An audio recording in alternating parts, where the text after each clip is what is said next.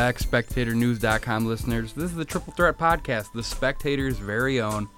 We've got Ellis Williams here, managing editor of The Spectator. Got Trent Tetzlaff, sports editor of The Spectator. Got me, EIC. We're ready to go. We're going to keep it kind of brief tonight because we are essentially leading up to what will be our biggest podcast of the year. Going to try to get all of our official members of the podcast. That is off-campus sports reporter Nick Erickson. That is Blugold quarterback Joel Newman. It'll be good. We'll have a blast. Maybe we'll play some Google Feud. I don't know. We'll figure it out, but it'll be a good time. But let's get started, guys. Thursday Night Football. Had the Bills. You had the Jets. You call it the Christmas uniform matchup. You can call it the colorblind man's worst nightmare.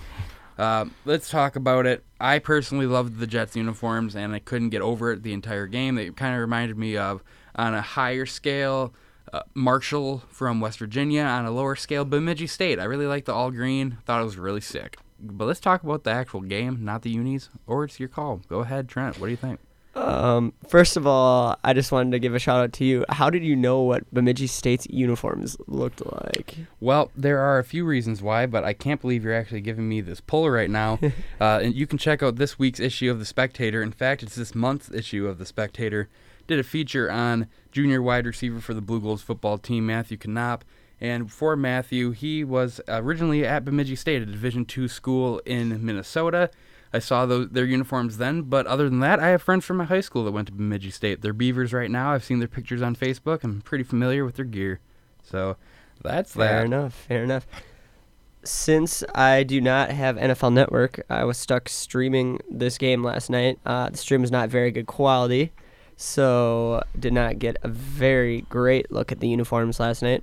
But from what I saw, I was pretty interested in these uniforms, and the game is a very close, hard-fought game. It was really interesting to see how Rex Ryan was able to get his guys very amped up for this game against his old team, to come in there and have Shady McCoy and Carlos Williams dominate the game. Defense looked great for the Bills and actually the Jets as well last night. I had the Jets defense on my fantasy team. They did not disappoint per usual. However, the Bills were able to prevail. They just overall were the better team. Yeah, kind of, I guess I'll say it kind of sad that this is arguably Rex Ryan's biggest win of his career, going to his former employer and beating them in their place. In the Rex Ryan way, he wants to play defense, he wants to run the ball, and that's what he's able to do. He made a mess for Ryan Fitzpatrick, and you kind of saw this coming at some point. Fitzpatrick was going to be the weak link in this Jets team, the reason that they took a step back, that maybe they weren't the AFC wildcard team we thought they were, despite that strong defense that they have. Ultimately, it was a good win for Rex, though I don't think it really brings any more clarity to the AFC East picture.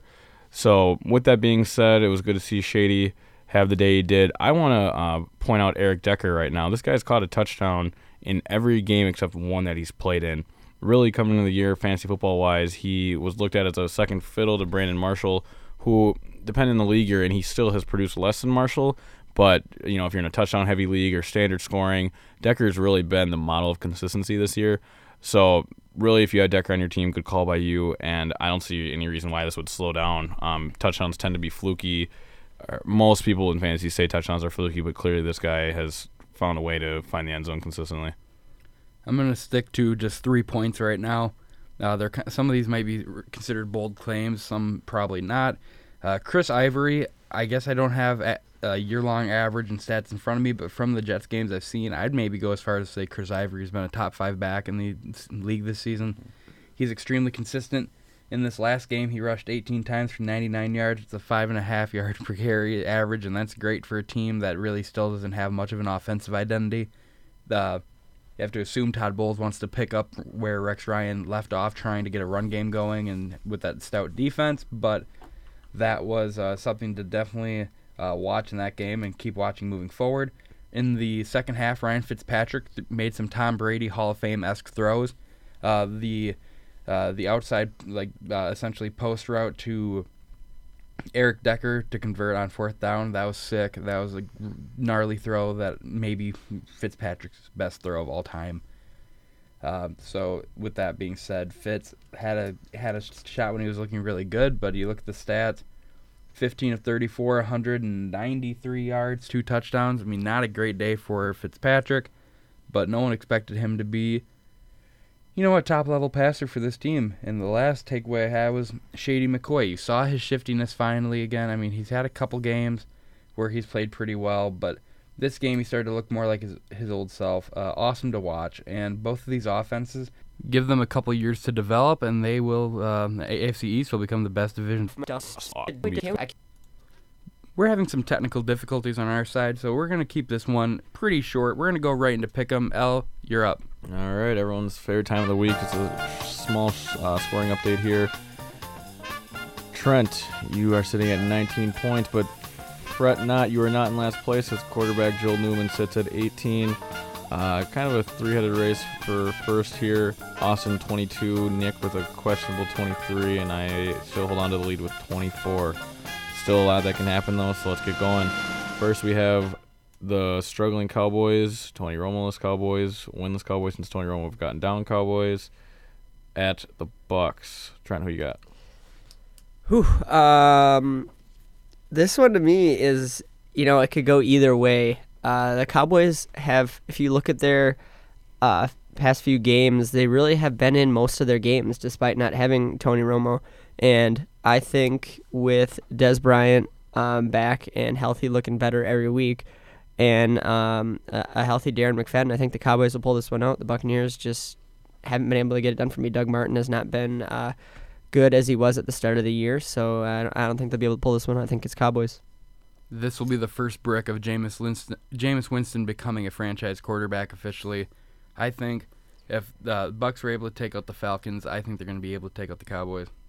Interesting. I don't think the Falcons are who we thought they were, so I'm taking the Cowboys. But who are the Cowboys? They're winless. They had on a 6-game losing streak. They're a good team without Tony Romo. They're a playoff team with Tony Romo. That's who they are. We are who we thought they were, and we let them off the hook. That is some classic stuff right there. All right, quarterback Joel Newman is taking the Cowboys, while sports reporter Nick is taking the Bucks.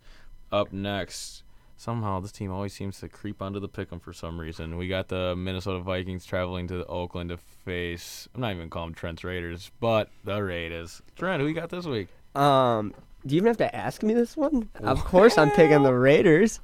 At home, it's going to be a dang good game, but the Raiders have got this one, and I know you guys are going to go with those Vikes, so I need to catch up to you guys, and I think this one might put me back on track. This is going to be a good game. I'm really excited to watch it, actually, and yeah, I think the Vikings are going to win, though. I think they're a better team, top to bottom.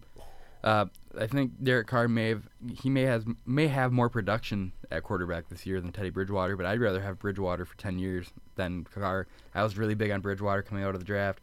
I think the Vikings got a steal, and they got him. Put him with the rest of the talent and a great coaching staff, and yeah, I think the Vikings are going to pull this one out. I think this is the first of many times these two quarterbacks already have been and will continue to be compared to one another. Looking back at drafts, probably two guys who would go much higher in the draft now if we were to redo the whole thing. But what Austin said, I completely agree with. I think the Vikings have a better roster led by Adrian Peterson, a guy that the Raiders just don't have on that side of the ball. Carr's in an offense that is focused around him. Bridgewater's in an offense focused around AP. And our defense is playing pretty special right now. So give me the Vikings. Quarterback Joel Newman's on the Raiders along with sports reporter Nick. So we got 3 on the Raiders, 2 on the Vikes. So should be a great game, though. All right, up next we have Patriots at Giants. This one sounds pretty obvious, but when you dig a little deeper, it looks like Coughlin. There's a story on ESPN how Coughlin might have Belichick's number, and he's won something of 5 of the last 6 or something like that, high number of wins. The only coach that really who's won consistently against Belichick. So I'm really looking forward to this one. Trent, who you got? Well, I have one question for you. Is this game in the Meadowlands or? This one is at New York. At New York. This one is going to be a close game, and Coughlin may have Belichick's number, but I still do not think there is any way that the Patriots can lose this one. Patriots just have looked too good. They've been able to dominate the last few weeks, even with Gronk not doing too much. RIP, my undefeated fantasy team, thanks to Gronk. Anyway, I really do think that the Patriots will be able to pull this one out, even though it'll be a good game.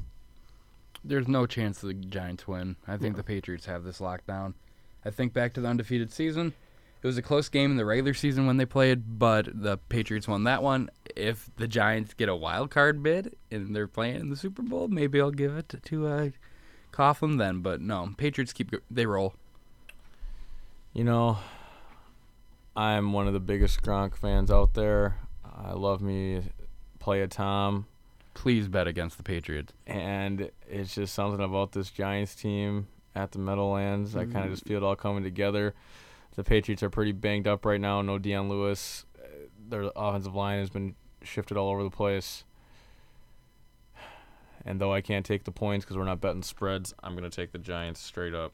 Yeah, we'll say interesting to look at the loss of their tackle. That's going to be important to watch how they can get production from that spot now. I also do like LeGarrette Blount in this game. Had a great week last week and will be getting majority of the carries. So fantasy people, don't be afraid to play LeGarrette Blount this week if you need a running back. Also, Pierre-Paul came back last week and looked good. And alluding to Austin's point, I think that has a lot to do with this matchup this week. So give me the G-Men and sports reporter Nick and Joel all on the Patriots. So I'm alone on my island over there, as I probably should be.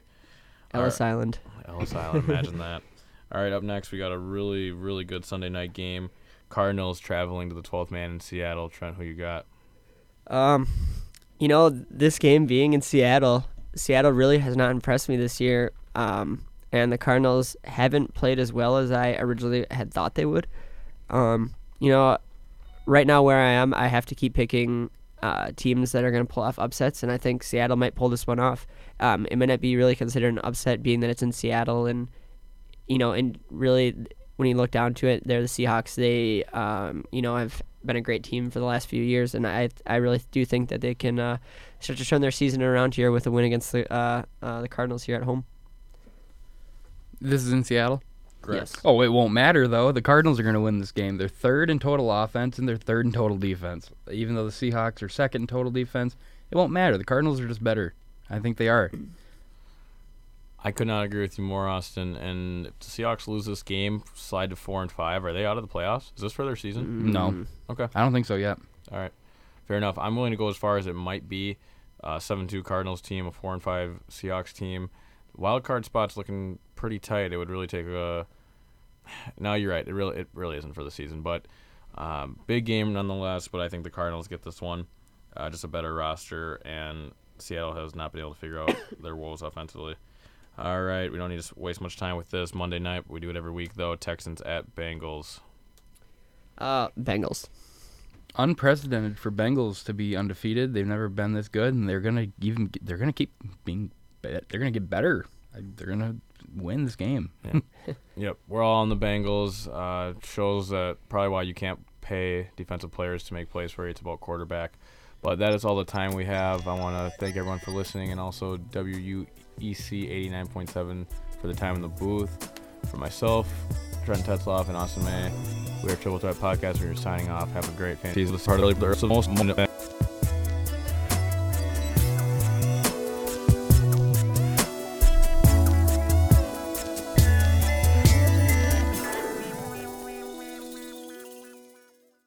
Yo, what up?